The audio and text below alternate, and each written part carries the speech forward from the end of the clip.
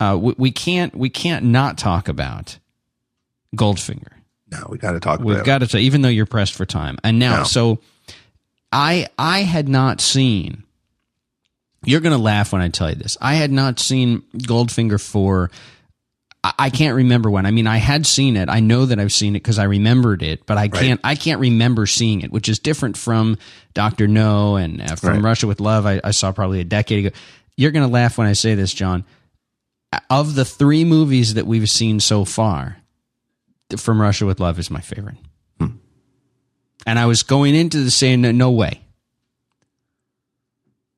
It's funny to think of it as a trilogy, too, like from the perspective of someone in 1964, who these are the only 3 movies. Yeah. And if they had stopped at this point, I think it would still have been, like we'd still be talking about them now.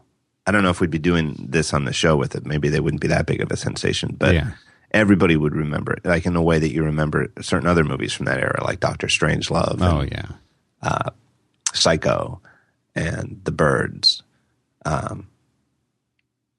tell you why I liked Goldfinger, and you riff off this. Okay. The format is established, so you know who Bond is, but more than just knowing who Bond is, you understand that there is, I don't want to use the word a formula, but there is a framework that you sort of, you know what to expect, but you still are surprised in the way that it unfolds. In other words, you know there's sort of a title sequence. You know Bond is going to flirt with Moneypenny.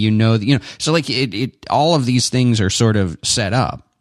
And like I remember you were talking about one of the reasons you like From Russia with Love is that it just sort of, it's a regular mission. It's not saving the world. It's not, the entire Western world's financial system is going to fall apart and go into chaos. It's not trying to prevent that. It's just like, he's got to get this code breaker.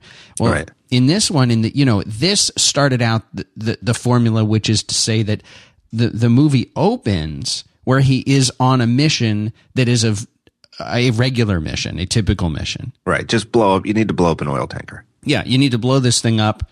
No big deal.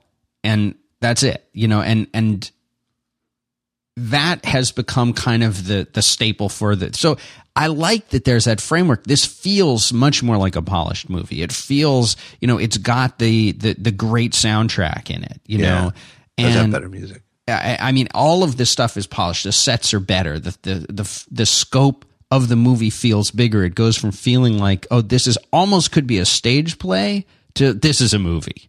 Yeah.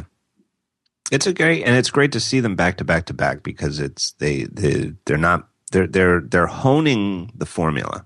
It's getting tighter and tighter, but they're not making the same movie 3 times in a row.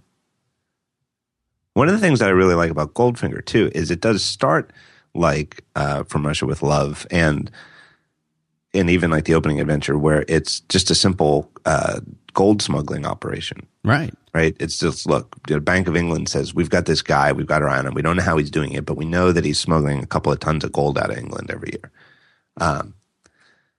And gold was like you have to remember that at that point, everybody in the world was still on the gold standard.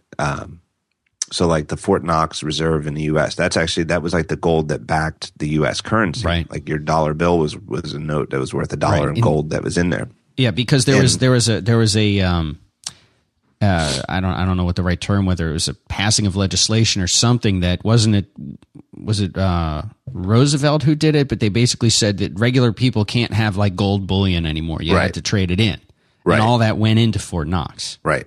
And in England, you weren't allowed to move gold out of the country. The Goldfinger book made that clear and it makes sense. You weren't allowed to move gold out of the country. Right. You could sell it, but you'd had to sell it within the country, and that let the Bank of England set the price of gold within England so that they could maintain the value of the pound. And so the arbitrage that Goldfinger was doing was taking gold out of England and taking it to a country like India, I think in the book, where the price of gold was higher. So he was like buying gold in the book. And, this is the perfect sort of thing to skip in a movie. But he owned like a chain of pawn shops in England, and people would come in and sell their watches and whatever. And he'd melt it all down, but it was all the transactions in the pawn shops were based on the price of gold in England. Then he'd melt it into his car, take the car to India. Right. And and sell it there.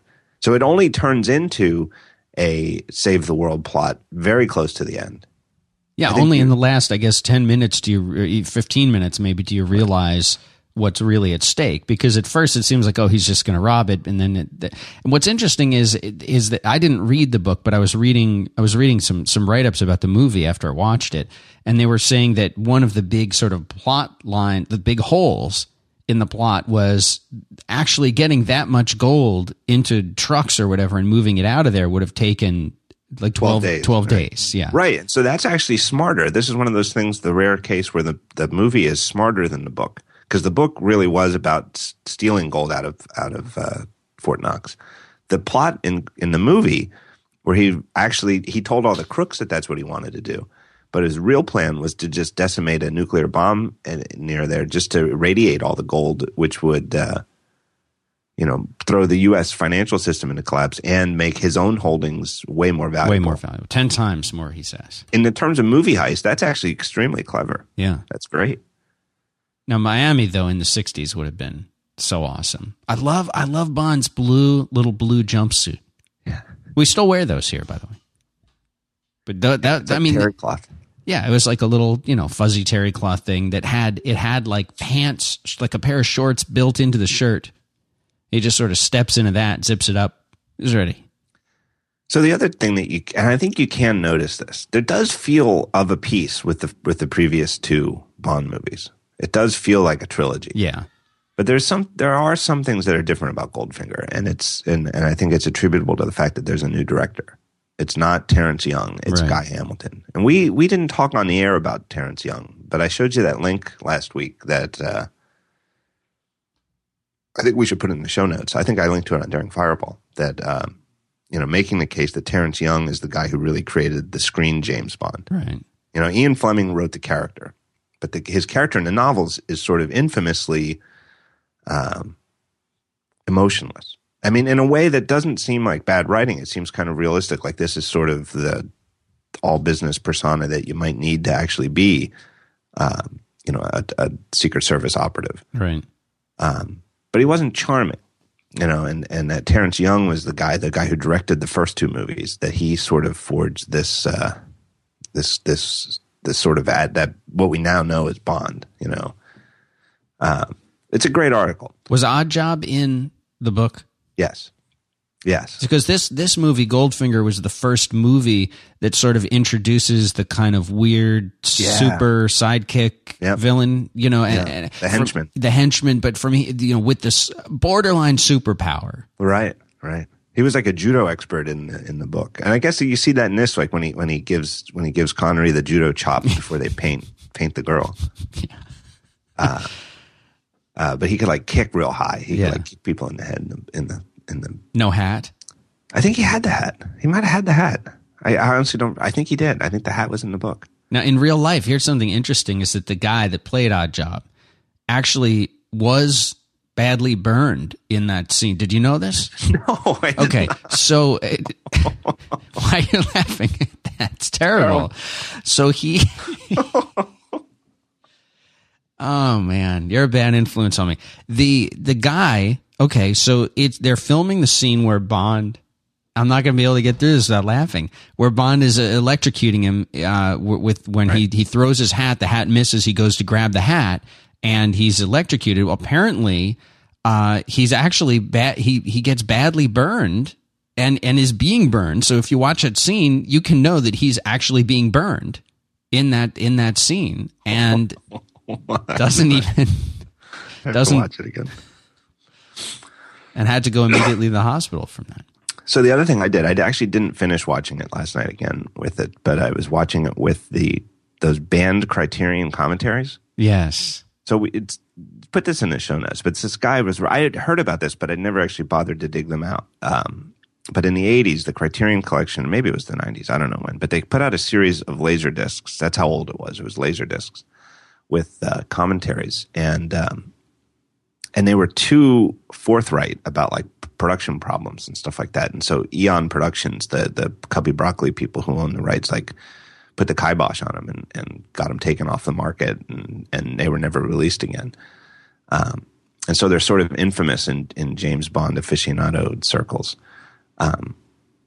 So somebody, I forget that guy's name, but he put up links to the MP3s. So they're not the whole movie's rip. They're just the commentary tracks.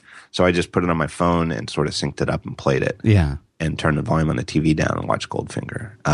And it is true. Merlin Mann, your friend over there on the other show, he had told me about this a while ago, that the one for Goldfinger is awesome. Now they don't have, it was weird. Like it was like the way they did commentaries back then. There was like a guy from Criterion who was doing most of the commentary and just sort of talking about what you're seeing as you do it. Now, do you hear the dialogue behind the person talking? A little talking? bit, not much. It's really only worth watching when you're very, very familiar with the movie. Because there's so much commentary. It's almost track to track that end to end, that you don't really hear much of they lower the volume on the movie when this happens. But it was a lot of it was like interviews with the guys. It wasn't like they brought these guys into the studio to record a commentary for the movie like they do today, because it was such a novel thing. Yeah. And so they weren't in the same room together. But they had, stuff from Guy Hamilton, the director. And he went on to direct a couple of more of the movies. And he didn't do a bad job. I mean, obviously, a lot of people, Goldfinger is probably the number one pick people have for their favorite Bond movie. Yeah. But they also had Peter Hunt, who was the editor, and he had edited all of the Bond movies up to this point. And he went on, he directed the one with Lazenby. And he seems like a heck of a film editor, really does. And during the whole scene at the pool in Miami, Peter Hunt, the editor, is talking about how mismatched all the footage is, and you can kind of see that. And I just sort of chalk it up to, old movies, they used to do more stuff in sound stages. Yeah. Or they weren't meticulous about, if they filmed part of the scene on Monday and the next one on Tuesday and the next one on Wednesday and the lighting was different, maybe different times a day, you kind of wash it off to that. Well, the real problem, though, it was worse than that. That wasn't just lighting. It was that they did film some of the scenes, clearly you can tell, at the Fontainebleau Hotel in Miami. That there really was a pool there. There was a guy on the high dive. But Sean Connery was never there. Right. He filmed everything in Europe. He never went to the U.S. The only actor in the whole movie who was actually there at the Fontainebleau in Miami was the guy who played Felix Leiter. All the scenes with Goldfinger and with Sean Connery were from the soundstage, and that the soundstage wasn't really that good of a reproduction of the Fontainebleau. And that there's all that, you cut from like a scene that was clearly, and you see when he's talking about it, it really sticks out. And it's sort of like in the way that the guy just, even at the time, they wanted to make movies with higher production values. Like it killed them that it didn't quite match up. I think, that's how movies in the 60s looked. Whereas this guy was already thinking, I want movies to look perfect. We should have shot that. We should have had the actors come to Miami and shot this the right way. Yeah. Because you just cut from a shot where there really is a swimming pool to a shot that was clearly on a soundstage. Then the next shot is of an actor, and you can see the swimming pool behind him, but it's clearly back projection. There's just too many little inconsistencies. Right. And it's, it's not scathing. It's not like, so-and-so was on the set doing Blow or whatever. But, this sort of criticism of the, the filmmaking process, I guess, is what set the broccoli people off. But there were so many elements that really did become staples that all finally gelled in this movie. Q, you get to see Q's lab, you get the Aston Martin, you get you get the villain. Bullets actually sound like bullets now instead of just somebody slamming a door. Yeah. How about Goldfinger's suite in the Fontainebleau? Like Bond goes up to figure out. Seemed like the ceilings were very low. But it wasn't it. It looked like a beautiful hotel suite, and there's only one shot where it appears. There's one shot in the movie. It's just Bond sneaking up onto the balcony. Right. Guy Hamilton was talking. The director was talking about that, and the hallway where he gets the key from the maid to go in the room. That was a set that they made in Pinewood, and it looks totally. It's a great set. It looks like they could have shot it on location in a luxury hotel. Yeah. And he said this. To me, we shot these very early on, and he said, and this was when I knew I was making a Bond movie, because no other movie that I'd ever worked on would they build a set like this. For a hallway for a 1 second. Yeah, for a 7-second scene. And then this, a beautifully furnished hotel suite that the camera pans across one time, and then he's out on the balcony. Now, what do you think the take on with a laser was back then?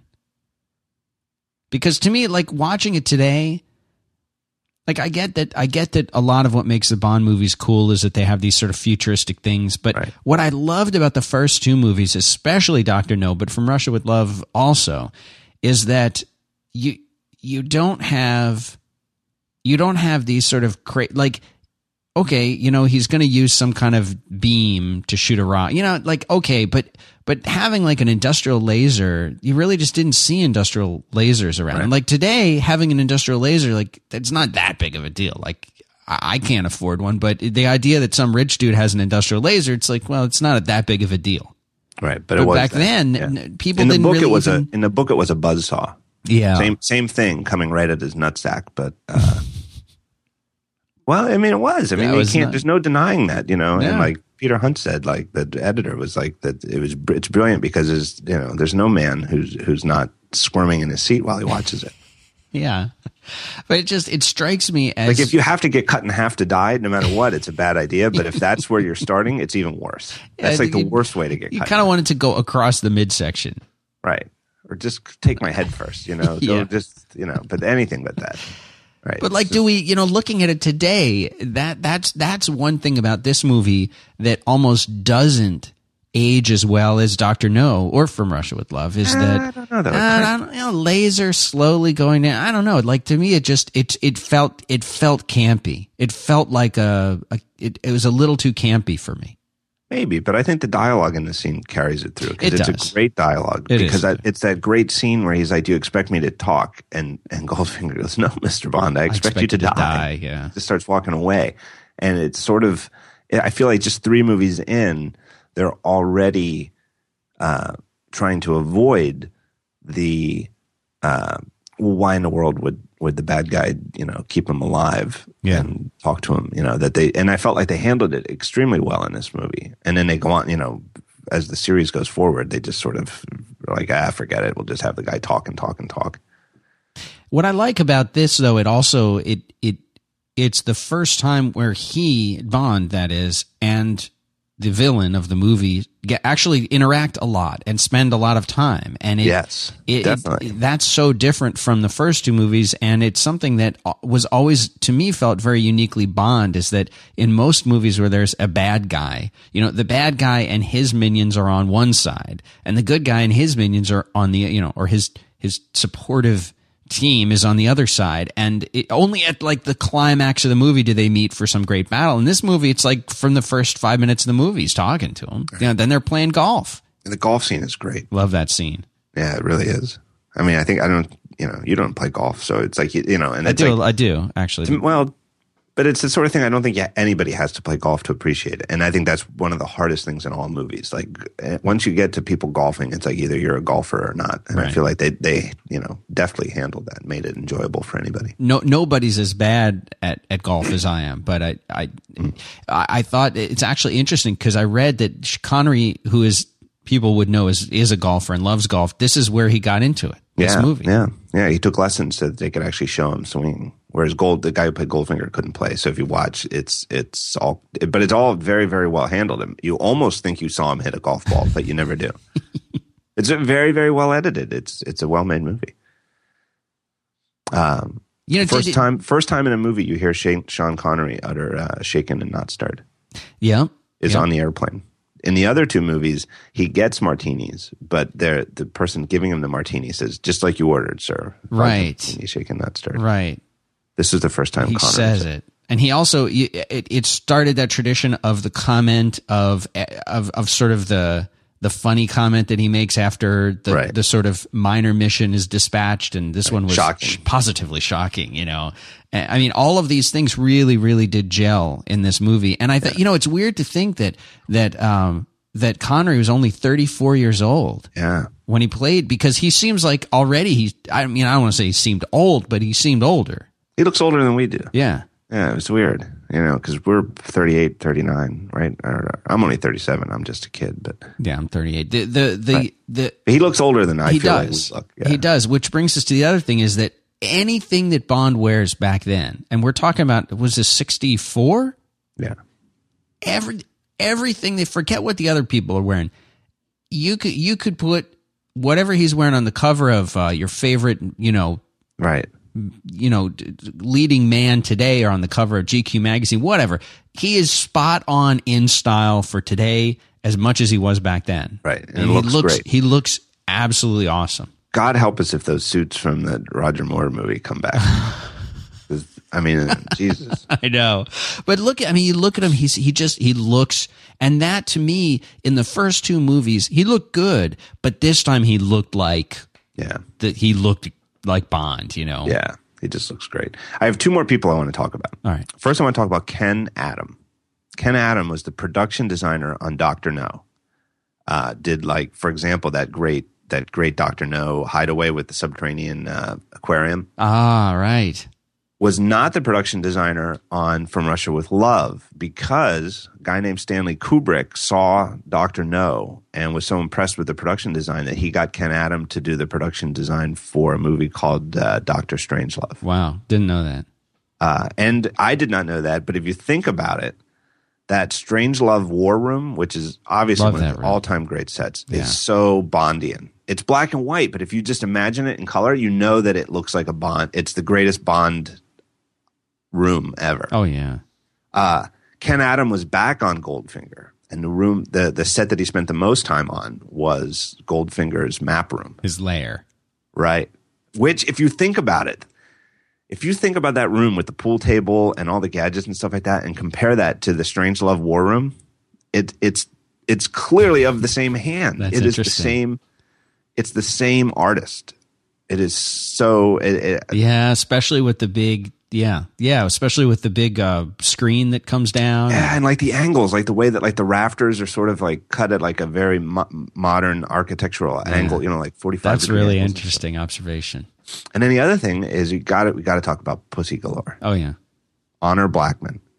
So from the Criterion thing, I didn't really know this, but she was different in so many ways from all the other Bond women. For one thing, she was older than the guy playing That's right. Yeah, I read that. She was 38 at the time. And like you said, I think Connery was 33 and 34 while they were shooting. So she's the only love interest in the entire series who is older than the actor playing Bond. And she was already a star. She was on the British TV show The Avengers and left it to do this movie. But all the other preceding and most of the ones after were not famous actresses. Some of them were famous for other things like modeling or, beauty contests or something like that. But she was the only person who sort of already had like a lot of experience acting. And she's great. Now, she played that part and it's, it's interesting because it's a very interesting part. I haven't read the book, but in the book, it's made very clear that she's a lesbian. And in the movie, it's sort of implied through some dialogue, like when she says, Bond, save your charm, I'm immune. Right. And there's other things. And the actress was interviewed, and I read an interview with her where she says that's how she played it. That's how she knew it was written that way. Right. But the studios would never have done that. Right. And then the book had some very antiquated thoughts on lesbianism. Really? I think it didn't come quite out and say so. But the gist of the book, though, is that lesbianism is something that can be washed away with handsomeness and charm from a man. Well, because at the end, in the end of the book, it's the same as the end of the movie where she's in love with Bond. Right. But in the book, the other big difference with the lesbianism angle is that the second sister, the one who's the sniper, what was her name? Tillman. Or the sniper was Tilly. Tilly. So Tilly doesn't die. Tilly was captured along with Bond. And instead of being killed, she's captured. And Goldfinger takes both of them along with him. And Tilly falls in love with, falls under the spell of Pussy Galore. And, well, I won't spoil it, but it doesn't work out well for Tilly. Yeah, it's interesting how they had to change. Just another thing where the movie was better than the book. It wasn't, it was like a touch of, she wasn't, you know what I mean? It wasn't like, oh, she's a lesbian and now she meets Sean Connery and she forgets it and it's not, it doesn't. That come seems across less that way. believable than the movie. Right. It's in the movie. It's just more that she's a real crook. She's a criminal leader. She's part of the plot. She's part of the plot. She's got business to do. This is business. She's not a silly little girl. Right. And I think it makes her rare among his love interest in the whole series. That she's like she truly feels like his peer. Somebody on Twitter wanted me to make sure I mentioned the Kentucky Fried Chicken. What about it? Well, when Felix Leiter and the other guy, they're like, all they do when they're waiting for Bond in Kentucky is they're hanging out at a Kentucky Fried Chicken. But apparently for like all day, because like they show them earlier and they're waiting outside the KFC. Yeah. And then when there's like, hey, he's moving, Felix Leiter had like gone in for more chicken. And he came out, he was like licking his finger. Yeah. I think this is the second time we see Felix Leiter, and he's been completely differently cast. Yeah. It's not just like Jack Lord was already on Hawaii Five-0, so they couldn't get him back. Right. But Jack Lord was so perfect. But they didn't cast the same type of guy. They cast like an old guy. Totally different guy, yeah. He's like an old bureaucrat. Whereas Jack Lord, like we said about Dr. No, Jack Lord seemed like he was crying for his own series of movies. Yeah. Like you would never want to make a movie with this Felix Leiter. No. Be like, it's an old guy with a hat shuffling papers around. What about the guy at the end of the movie, the atomic expert guy who goes after Bond is like sitting there just trying to, he's freaking out, can't figure out which wire to pull, right? And at the last minute, right when the counter's on 007, this guy walks over, just sort of looks at him, flips a switch, it's off. I love it. Yeah. I love it. Well, so next week, we're on Thunderball. Thunderball. Yeah. How do you feel about that one? It's a good one. It's the beginning of the end of the beginning is over. Yeah. Goldfinger is the end of the beginning. Yeah. Thunderball is like when the movie is like middle aged, like where the series is middle aged. Right. It's no longer. There's nothing new anymore. So we'll be back our regular schedule next week, which will be Wednesday at noon. But we're going to try and do a mini show. Yeah, so stay tuned. Just keep listening to the live 5x5 nonstop, 24 hours a day, starting like tomorrow. And at some point there'll be like a little 10 or 15 minute report from Macworld Expo. Did you try the app that I sent you? From this morning. Yeah. There's one little bug in it, but I think it's good to go. Yeah. Yeah, you should put it up on the App Store. We'll get it there. All right, John. Have a great one. See you, Dan. Take care.